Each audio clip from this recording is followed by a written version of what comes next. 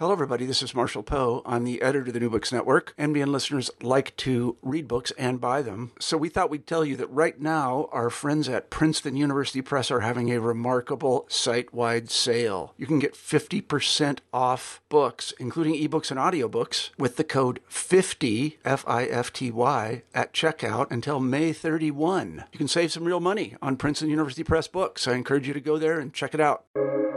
Welcome to the New Books Network.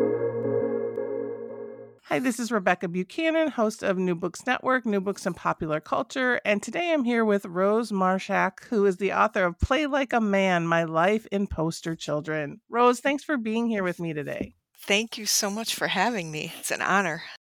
So could you start by talking about why you wanted to write this book? Like, how did this, sort of memoir of your time, well, and you're still in Poster Children, but this time, how did this come to be? I'm a college professor, and we're supposed to be writing books, you know? It's like one of the reasons why it happened. But also, I mean, so I've this book is comprised of my what I call tour reports, which is a blog that I started in 1995 while we were on tour, and I've been trying to remember, why did I do this? Why did I start this? It had to do with the internet. It had to do with having access to the internet. It had to do with just the fact that, like, being in this type of band, at least this type of band, full of like people who read books and like really interested in all kinds of different things. We would have these amazing conversations in the van, and also just with people that we would meet. So we toured a whole lot. So we, traveled all over the United States in our little van, and we'd sleep on people's floors, and we'd have bands opening for us, and we'd open for other bands like us. And it was just this amazing time where you'd just meet people and you'd talk to them, and you'd find out about their lives and their cities and what they did and what they cared about. And so I would start like documenting this. And at the same time, we had in Urbana, we had a free net, so this is 1995 or so, we had this free net called Prairie Net. This was free access to the internet. So you didn't have to pay for AOL or anything like that. So the fact that we had this space on the internet was really neat to us. We were like, oh my God, we can make a website. So I had to learn, this is like little areas on the web that could teach you how to write an HTML. And then at that point I thought, well, I should just, since we're going all over the United States, I can every night we can sleep on somebody's floor, and I can ask if I can unplug their phone and plug it into my computer and just upload my handwritten HTML to our website, so other people can read all the amazing things that were happening to us. And it's, very self-important, but whatever. So anyway, so those have been sitting on the internet forever. And I kept running into people who said, oh, I love your tour reports, you should make a book out of them. And I was like, yeah, okay. And at some point, I think some of them got reprinted in like one of the Chicago newspapers, like on actual paper, which was thrilling to me. And so, enough people were saying, oh, you should compile this into a book, that I thought, well, maybe I'll try it. And I think I was teaching a music business class, and one of the guys who was guest speaking said, you should write a book, and my friend works for U of I Press. And I was like, wow, I'd love to be on the press of my alma mater. Maybe I should just try this. And so it's just my whole life is full of like, oh, maybe I should just try this. So look that's where it got you. Yeah. So when I first compiled and when I first compiled all the tour reports and made it into a Word document, that's like that. So Word pages are not the same as like normal as book pages. like a word page is not the same. So I think I calculated out it was over 1,000 pages, and I was like, "Oh, okay, that's too long." And then then when I talk to people at the press, and they're like, "Well, what you're going to need to do is contextualize, and you're going to have to write in between." And Rick probably said this too. You can't just have the tour reports; you have to write stuff in between and talk about what it means now, contextualize, right? I was like, "Oh, that'll be hard," and everybody was like, "Yes, but you can do it," and I'm like, "Oh, okay." And so now when people talk to me, they say about the book, they say, "It's so amazing that you have these tour reports, but then you contextualize this." And I'm like, "Yeah, I guess it is. It was very hard." But you did it, right? You did it. Yeah, And yeah. and it is, right? It's this great way to kind of document this time in history and this experience you all had, right? And I just am imagining in the early and mid 1990s, like, it wasn't like you brought around your laptop either, right? Like, you had a computer that you kind of carried around and plugged it, right? It wasn't like, I think sometimes people think, oh, you just had your laptop and you plugged it in. It's like, no. Well, it was a bigger laptop. It was a kind of a bigger thing. I remember so some of the first tour reports, the first ones were in Europe. But at some point we were on the traveling Lollapalooza back when it traveled, and I remember we got like I got this like eyeball camera, this thrilling like webcam. It was like the first web camera ever, and I was like, you had to plug it into the computer, and it looked like a little eyeball. And I remember like I gotta take a picture of Perry Farrell because he's over there, I'm like, just me. I know I'm nobody. I'm a bug compared to Perry Farrell, but if I bring this laptop over with the eyeball camera, maybe he'll be interested in it. And I remember going over there, like, and being like, "Look, Perry Farrell, here's my laptop with this cool eyeball camera," and he had a cooler one. So it was like, Of "Oh, course you did. whatever, fine, yeah." But yeah, it was a little yeah, it was I mean, it was different. It was very different back then. So, so in contextualizing your book, you've divided it into 4 different parts. So I thought we could just start with part 1 in like the 1980s, so kind of sort of pre band and all of that, and talk a bit about that, like college, because this is a story of poster children in your experience, but it's also kind of a story of you in the in a time before people were doing a lot of IT work, doing a lot of, studying computers and internet, sort of going down that route too, right? And thinking about music business and thinking about all these things. So, can you talk a little bit about that first part, kind of what college and what that was like, and sort of getting started in music and computers and punk? Oh, yeah, yeah. This is a great question.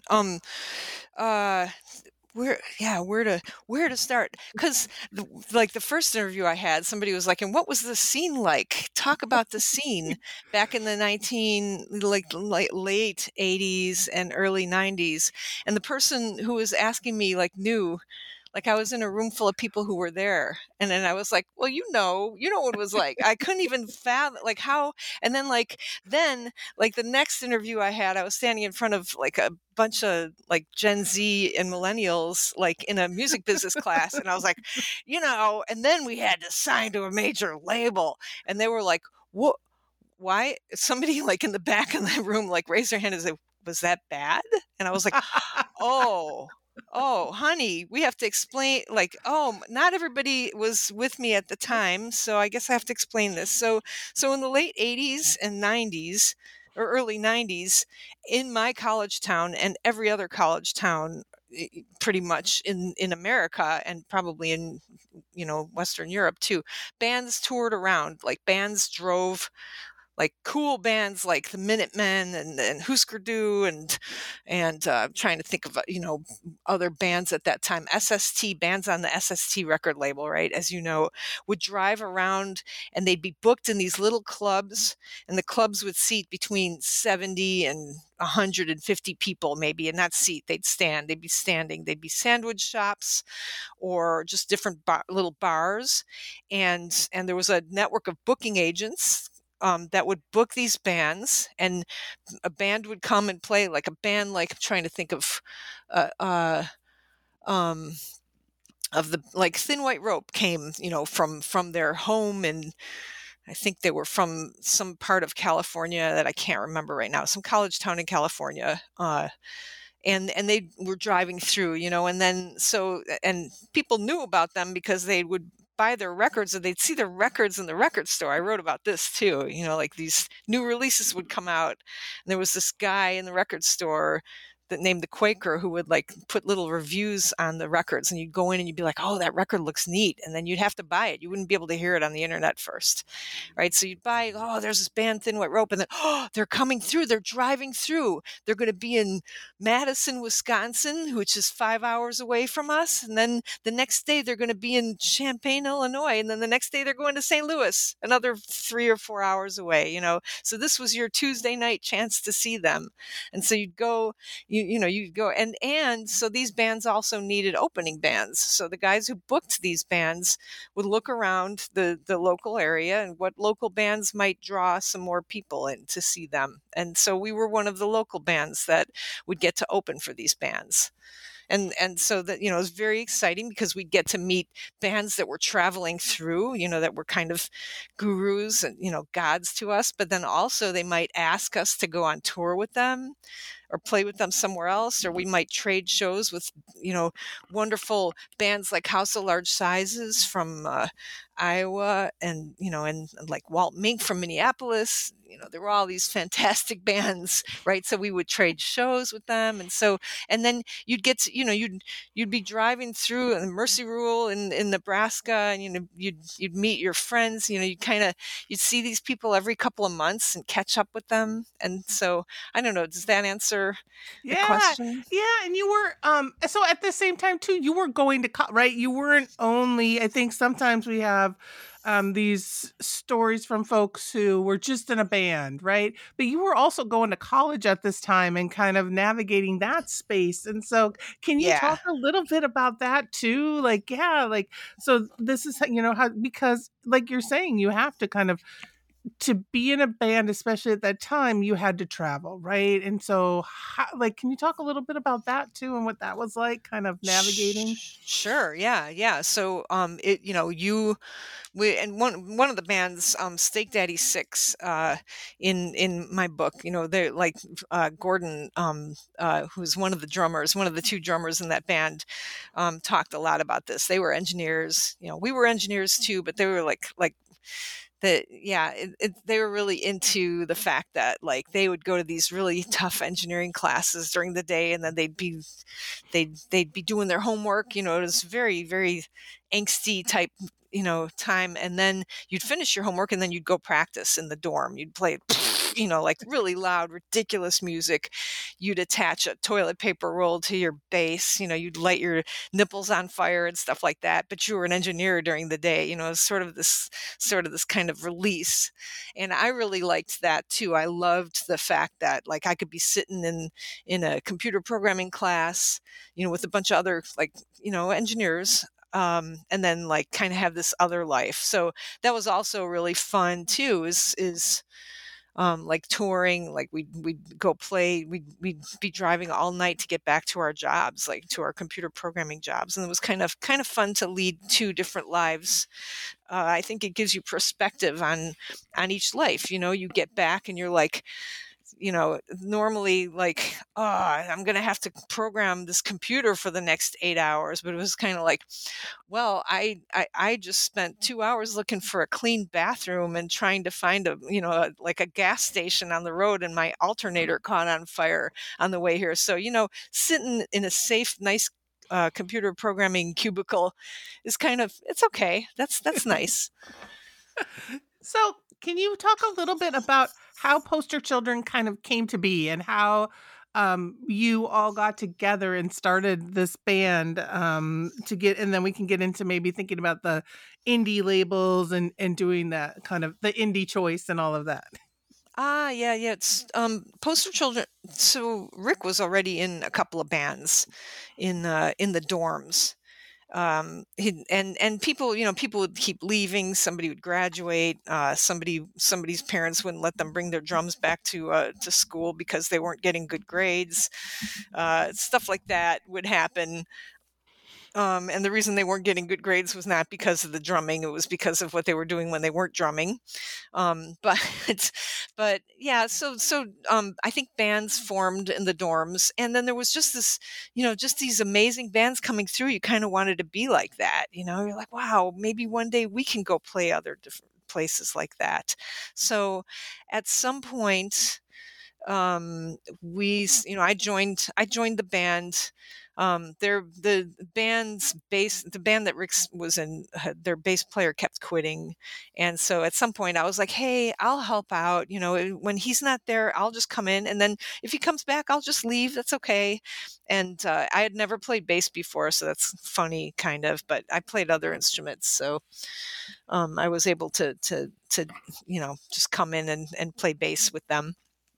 And yeah, so things just kept evolving. We would play in house parties, and then we would get a show at one of the tiny local clubs, and we liked that. We liked playing in front of people. And then, different bigger bands would come through, and we get to play with them. And those, feedback was nice. And the best part of one of the best parts of all this was like after the show, like just standing outside the venue and talking to people. That was the best part.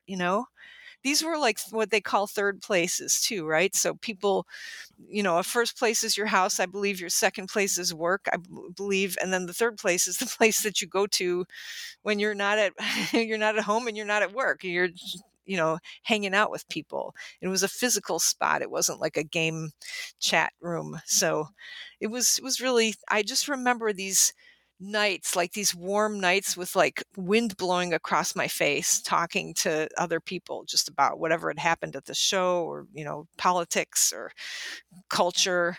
It was just absolutely just a really nice time. So so you start this band and you talk, and you mentioned this before, but you also in the second part, this pre-major label, kind of talk about the ethics of, I think you called it the indie code of ethics, right? So can you talk a little, and then you kind of talk about going from local, regional, national. Can you talk about that because I do think, like you said, like some people don't know or haven't experienced that. Can you talk about that idea of the indie code of ethics and what that kind of meant at the time and in the scene? Yeah, none of these bands that I'm talking about ever wanted to be signed to major labels. That was like that's not, we were like, we can do this all ourselves. We get to choose what music that we're going to write. We're not going to try to make music that will pander to anybody. We're going to, some of the music was rebellious. Some of some of it, you were rebelling against the status quo. But you didn't need anybody to help you. You didn't need somebody to give you a bunch of money to buy a tour bus or something, or like to rent a tour bus or to buy a van or anything like that. You didn't need people paying clubs for you to go play at. This was just all like a real like DIY, do it yourself endeavor. So that said, major labels were kind of, we'd look at bands that were on major labels like, oh well, they're part of a machine. Their job is to make money. They're a product. They're called the talent. They're not called a band anymore. They're the talent. Their CDs are called product. And we didn't want any part of that. And the thing is, you didn't need any part of that either. You could kind of make it, if you were real frugal and you didn't get hotel rooms and you didn't have roadies, you could totally make it on your own. And if you sold T-shirts at shows and you got fed, somebody make you a lasagna or pizzas or something like that every night, and when you play at the venue, you could totally make a living like this. It's, as long as you went back to like a cheap town to live in, like Champaign. Now I've lost the question again. Just like, no, like that code of ethics, and then Yeah, the you Indie Code right. of yeah. So I have to look this up in my book, because I had what I did was I wrote on one of my social media things. I said, "Hey, what do you guys think is an Indie Code of Ethics?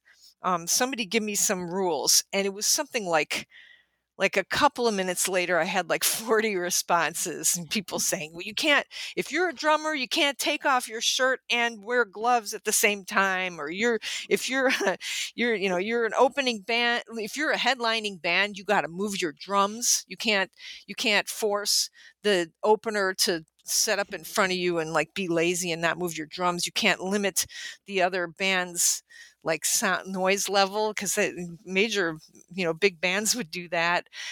You have to move your stuff off the stage as soon as you're finished with playing. You had to just be nice to everybody. You had to be really, really respectful of everybody. And it's, I think in the book I said something like it reads like the Midwest code of humility. It's like you wanted to be humble about everything. And then I have quotes from Steve Albini, this great quote about how you had to be nice to everybody, you had to be inclusive, because there weren't enough people in the scene anyway. Everybody was an outsider from everything else, so we were all insiders in this scene. And you Right. didn't, there was some other things too. Like you didn't expect to just be handed like a huge bundle of money because you're worthy or something like that. So that would have been like the idea of a major label just bestowing money on you and then you having to make it back in some way. You took what you earned.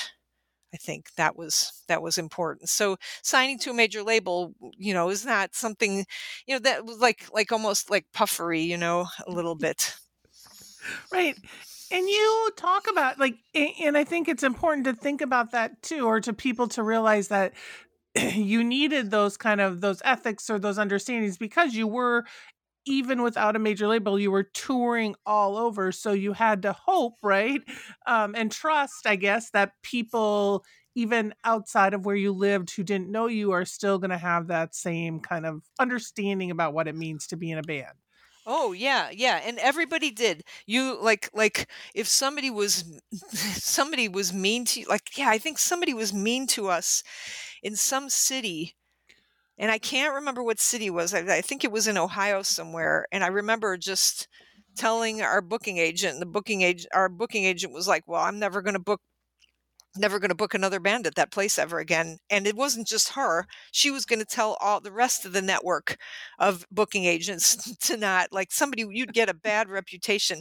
It would spread faster than the internet, because there were curators of information, trusted curators. And like if somebody pissed off Botch, like the booking agent for all the cool Chicago bands, like every booking agent would hear about it. And you'd have, so people developed reputations, and then you didn't want to sully that reputation. Yeah, and I have to say that I think that, and it's still like 40 years later, I think some people still have that, even if they've tried to change, that reputation still is there, right? People remember how someone acted during that time period, or how someone didn't act, right? And yeah, and that sort of Yeah, stays with them. yeah. So you toured, you did the indie thing, but then you decided to sign to a major label, right? So your sort of part 3, 1993 to 1996, is this major label life. So can you talk a little bit about why you did make that choice to then sign with a label, and what that was kind of like for you and for your band? Yeah, so in the early 90s, there were a couple of like Sonic Youth signed to a major label, and we were like, why'd you guys do that? Like, why would you do that? Nobody wants to, you're not going to be famous rock stars. And we figured, like once, like to us, like you sign to a major label, that means you need to be played on commercial radio stations. So that means that you have to make songs that, people won't turn off the channel when they hear you. And you got to sell, like, if you sold 60,000 records on a major label in the early 90s, you were an absolute failure. like 60,000 records. Forget it. You're thank you. See you later. So, 150,000, that's where you were like, well, maybe we'll keep them for another, record label. We were like, we never thought, we would sell that many records. We didn't think we had huge commercial potential. We had no interest in trying to have huge commercial potential. We just wanted to keep making the songs that we liked. But on the label that we were on this wonderful indie label called Twin Tone Records. And we shared the label with Soul Asylum and the Replacements, right? That, like fantastic indie bands. So their distributor went bankrupt. Their distributor was Rough Trade, and there's books about how Rough Trade went bankrupt. And what that meant for us was we would travel around. We'd like go play in Idaho or something, right? We hadn't played there yet. We'd go play in Iowa. People would say, I went to the record store and I couldn't get your record. And then, there was no internet at that time. So the only way you would hear us is if you bought our record. So nobody could get our records anywhere, like at any store, because this Rough Trade had gone bankrupt. And so that was a problem for us, because that was one of the things we wanted, was people to be able to hear our music. And then if you can't walk into the record store, find out there's this great new band, Thin White Rope, Poster Children, Breeders, Pixies. If you didn't see that in the record store, you wouldn't know to go see their show. So we were like, well, I don't know, maybe we need to think about signing to a major label. And we were having major label interest. So it was like Sire and Columbia and Atlantic, like these three big major labels were like interested in us. Hey, when are you playing in New York next? We're going to come see you. And so we really started, we were really frustrated with Twin Tone. And also, Daisy Chain Reaction, our second record, came out on Twin Tone, and we weren't allowed to make the cover art for it. And we were like, what? That's the whole idea of being on an independent label. So we were upset about that too. So we were like, oh, well, maybe, and I think I have written about this. This is one of my favorite stories to tell now. We were getting ready to go on tour, and it was going to be a West Coast and East Coast tour. It was our first West Coast tour. And Rick said, well, this new band, Nirvana, signed to a major label, and they put out this record, Nevermind. And let's see if DGC destroys this band and no one ever hears about them ever again, then we'll know maybe we shouldn't sign to a major label. But if they make it through this release and people people find out about Nirvana and they do reasonably well, then we'll consider signing to a major label. So we have this video footage of us driving from, Chicago to Minneapolis. And we're listening to Smells Like Teen Spirit. It's and we're like, oh, this is a great song, and we drove up from the middle of, I-35, right? And then we go across to Montana and go across to Idaho and Seattle. And I think in Montana, maybe we had a, indie college radio interview. And at the end of the college radio interview, they're like, hey, what songs are you liking now? What do you want us to play? And I remember we were like, oh, play that Nirvana song, Smells Like Teen Spirit. And they'd be like, yeah, it's awesome. Okay. Da-da-da, da-da-da. And then we got to Seattle and we stopped at Sub Pop because we had a Sub Pop single also. So, we stopped in there and there's dude in a t-shirt warehouse and he's screening Nirvana shirts. And it's just one dude making the Nirvana, the yellow face Nirvana shirts. And he's like, yeah, we're getting lots of requests for these shirts. It's I don't know. I may have to hire some help because it's kind of weird how many people are wanting these Nirvana shirts. And then I think by the time we got to San Francisco and had another college radio interview and, what do you want to hear? And I think I was like, play that cool Smells Like Teen Spirit. And the guy's like, no. And I was like, why? Don't you like it? And he was like, that broke. That's on commercial radio now. We're not going to play that. And I was like, what? And so, we made it around. We played in Texas. And then by the time we went up the East Coast, there were 17 different labels looking at us then. They're looking, who's going to be the next Nirvana? So that's my story about. So then at that point we're like, well, Nirvana did okay. I guess we'll sign to a major label. We won't take tour support. We won't rely on them because we know when we sign to a major label, we know we're going to be dropped from the major label at some point. And everything we do, we want to have longevity. We want to make sure that, so if we took tour support and then we didn't have it after a while, we wouldn't be able to tour. So we did everything on our own. And that was we went with a label that had other weird sounding bands, and it didn't I remember, I think I talked about this in the book too. Like we were looking at Jimmy Iovine's label, and I can't remember what it was now. But really cool new boutique label, and our friend / manager at the time was like, yeah, this would be cool, and I remember talking to some of these people, and like, how many records do you think you could sell for us? And they'd be like, easily 250,000, 300,000. And we'd be like, no, red flag, because it's not going to happen. We shouldn't go with these people. We need to go with somebody who's knows who we are and just, kind of knows our potential, which, we're not going to sell out. We're not going to change our music to sell more records. Right. So you did this for a little while and then you kind of you talk about that, and then you talk about kind of after that, like the post major label, once you moved away from that. And so can you talk a little bit about then sort of that last, right, part 4, and the post, like after 1997, where you talk about like online participation, but also sort of your life after that label and after sort of that time period.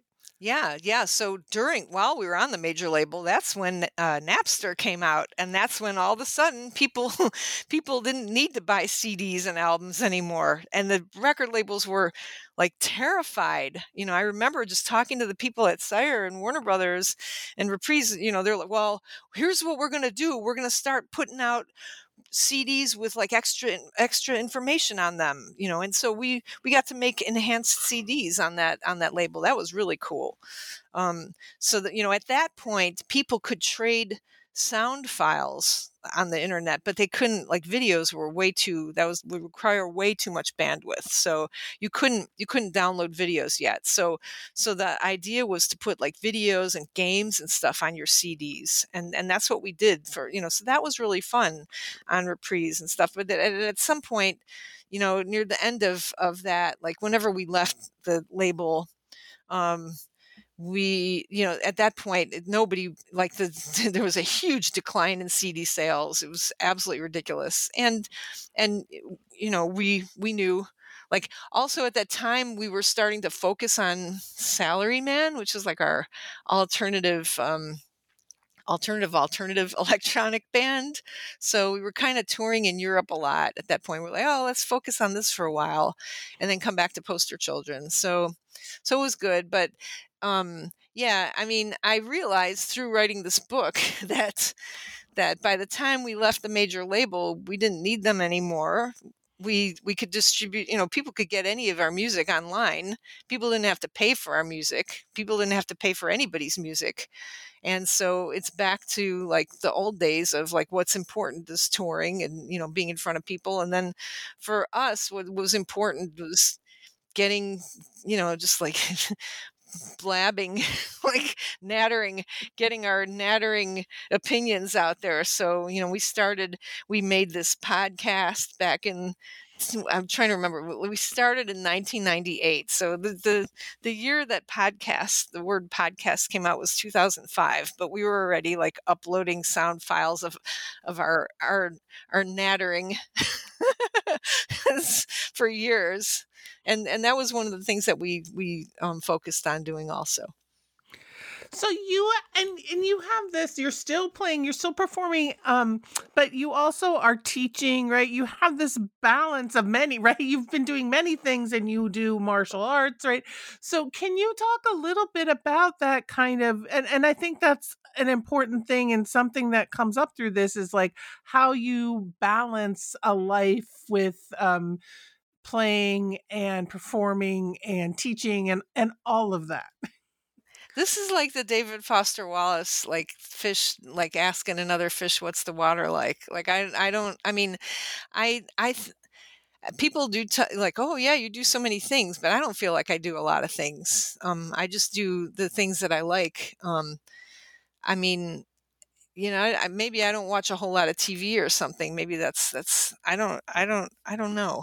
But it seems like, yeah, yeah. I guess there's a lot of hours in the day, right, to do different things.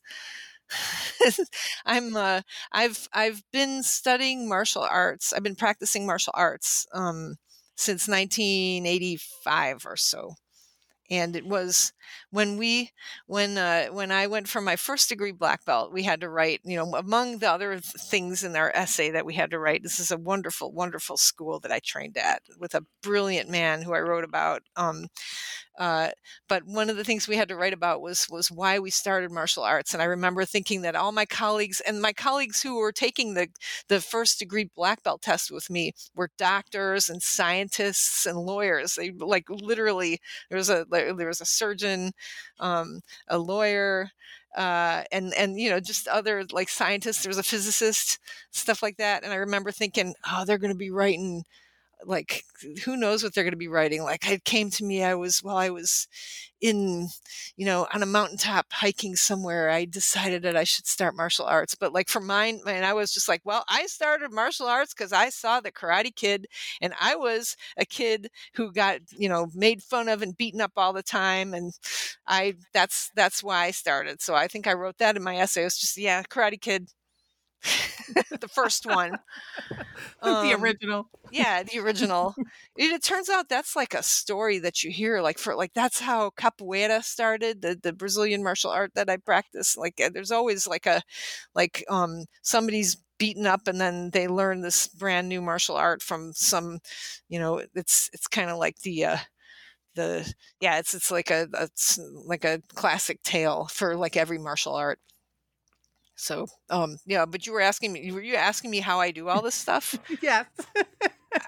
I don't know. On Monday, I do one thing, and then actually, I probably don't spend a whole lot of time on music. Like I think that, I'm just a bass player, and, like, I have perfect pitch, so I just kind of know what to play all the time, and I'm, like, classically trained, like, so it's you just for punk rock music, it's not that hard to play the parts. And I'm not, I know that our lead singer, Rick, and guitarist, I know he spends a lot of time writing music and practicing and like practicing singing, even stuff like that. I don't ever practice. Never. So that's maybe one thing that I don't spend as much time doing as people might think. So, in your book, we talked a little bit, you have these tour reports, and so I mean, they're fascinating and they're all throughout. And how many, you must have at least, like, there's probably, like, what, 70, 80 different tour reports in here? Yeah, I took out hundreds. So are there any that, like, I have to, like, I mean, I love, like, there was one in here. I think there was one in here where you were messaging back and forth with some a girl that you knew about, like, even where to get your hair cut, right? Yeah, that's Jane. We have a song called Jane. I mean, we have a song about her. Yeah, she's so brilliant. I just ran into her the other day, like, for the first time in a long time. Yeah. I mean, so I went to visit her. She went to study in India, and I went to visit her. Um, like, she was studying Buddhism for a while in India. So it's like people who live in Urbana have magical lives. I think people who are from Urbana, like, have magical lives, and they do all these crazy things. But that was, since she was also a martial artist with me. She was practicing kung fu and taekwondo with me. So yeah, that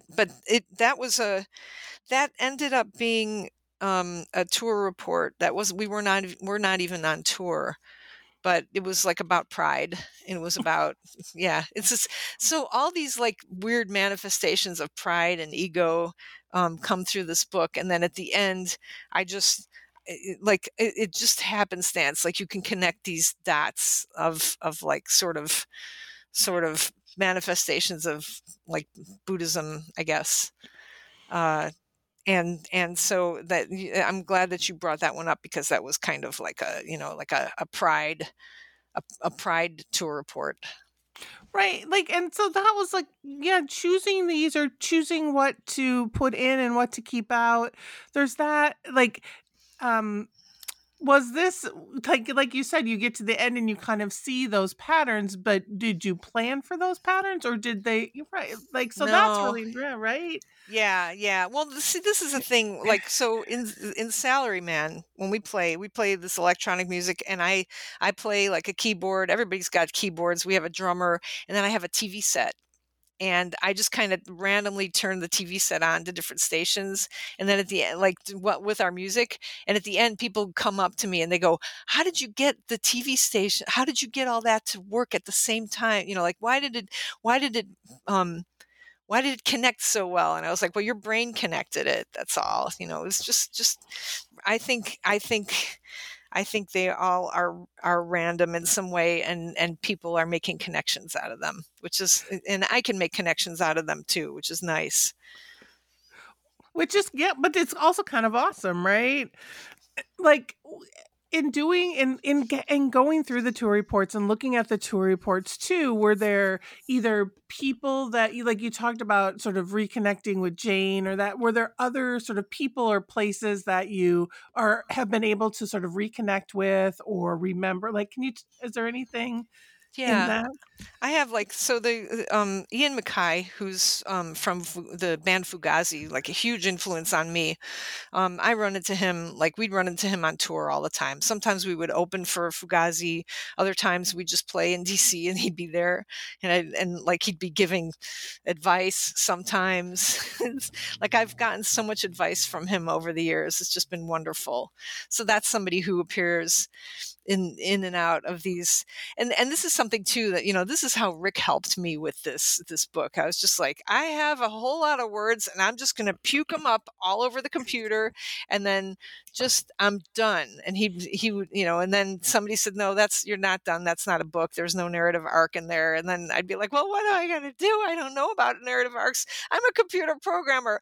I just want to program assembler language. Leave me alone. I want to be in a cubicle." And then Rick said something like, people come in and out of your life. You can write about that. Like, at the beginning of the book, you can talk about Heidi. This is kind of Rick's suggest. I'm like crying and like, I'm not going to be able to do this. And he'd be like, "Look, Heidi, you knew about Heidi, like Heidi Orr, from Mercy Rule, before you even saw her, you heard about her. And then you can talk about, you can say, you heard about her, and then she'll come back in later when we play with them, and then later on and stuff, and you could thread people through." And I was like, I guess I could do that. I guess, I don't know. And so that's what happened. I was like, "Oh, here's another person. He was right. People do come into my life and then go out, and I can talk about that." So that turned out really well. I'm trying to think of who else like comes in and out of the book. I mean, so when I first started writing this, it was going to be like 5 different like sort of themes, and the first theme was going to be about teachers. Was going to be all teachers, and then another one was going to be about computers. I had this all, like, I have a whole list of teachers that I talked about, and teachers like Shannon Selberg from the Cows, right? Like, not teachers like, like what, like, I had Rick Powers, the author. I had, like, just different reasons how they all taught me stuff. And then the computer part was easy, and then like I don't remember what the third part was, probably music business, and the fourth part was women and gender studies, and I couldn't do it. I couldn't do that fourth part, and then I gave up, and then I was like, forget it. I'm going to have to reorganize the whole book just into a timeline. So I'm talking myself into a corner here, but just in a timeline, it's very easy to have people just coming in and out of the book. Yeah, and I mean, I think it's important too, like, to to have women who are part of the music industry tell their stories, right? Like because because it's a different perspective, it's a different sort of outlook on participating, and you get to hear different stories instead of the same old story over and over, right? I'm so thankful for you, for this blurb and, just for like making sense of this for me. Cause again, I'm more of like I'm in the water and I don't understand the water really very well.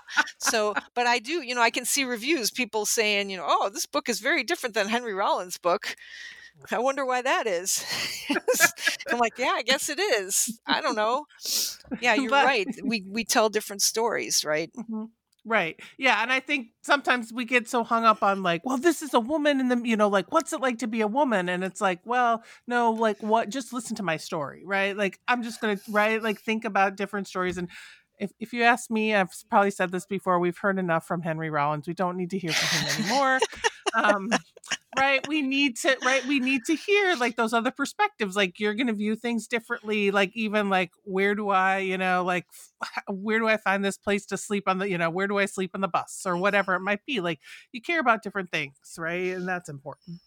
I do think that like the more I talk to people and the more I watch my students, like my computer programming students too, I see like different trends. I see like certain and my first computer programming class that I ever took from a woman was, for the first time, it was all about like communication, like using computers to communicate. It was human computer interaction, back in the day when that was when that was new. And I'd never in my life of projects like this. All I heard was, you can make a jukebox, write it in C, write it in C++, and it's going to be creative because it's got band names in it. And this woman was like showing us her project where she like had these chairs in a coffee shop and the chairs had TV sets on the tops of them, and people could appear in the TV set. So you could talk to people who were not already in the coffee shop, people from all over the place, like these types of like telecommunication projects. And that wasn't like, that was mind blowing to me. And that was, way before it was life changing to me, I think. Hmm. So you've written this book, you've got this, we could probably talk about it forever, but it's just about, since we've been talking about it for a while, so it's just come out. So are there, I'll ask you two final sort of questions, like is there anything going on that you want to sort of promote for the book, or that's going on with the book that you just want people to know about? Oh, well, Poster Children has re-released our first album called Flower Plower. There are two L's. It's against hippies. And we're going to play some shows. So that's exciting to me because that was when I was first learning how to play bass. And I'm like, I didn't know you shouldn't play that many notes. So it's really fun to go, like we've been practicing these songs, and we're known as a really good live band. So if you want to come, I don't know, we're getting old now, but I think we're probably still have it. So I'm excited to play shows. And yeah, I don't that's I think that I'll have to do some sort of web component on this. And we still have our longest running podcast in the whole history of the universe. Started in 1999, Radio Zero. So there's that. So are you worried? And so my final question, and are you working on, and like you've done this, like are you thinking of working on anything else writing wise, or are you like, I've done this, I'm like, do It you have was anything? it was really fun. And I don't know. Yeah, I'd love to. I think I might like to try to write a different book. I don't like, so while I was writing this book, I had breast cancer. Like I found out I lost a boob in this book somewhere. Like all kinds of things happened. So, I'm like, well, I'm gonna wait to hear more like that. And then like just like sort of, what else is really interesting to me is the teaching and learning of martial arts is really, I think you probably, this is just another area where you don't hear a lot of women's voices. And boy, you hear a lot of men's voices though. Martial artists, man, do they love to talk. They'll talk forever.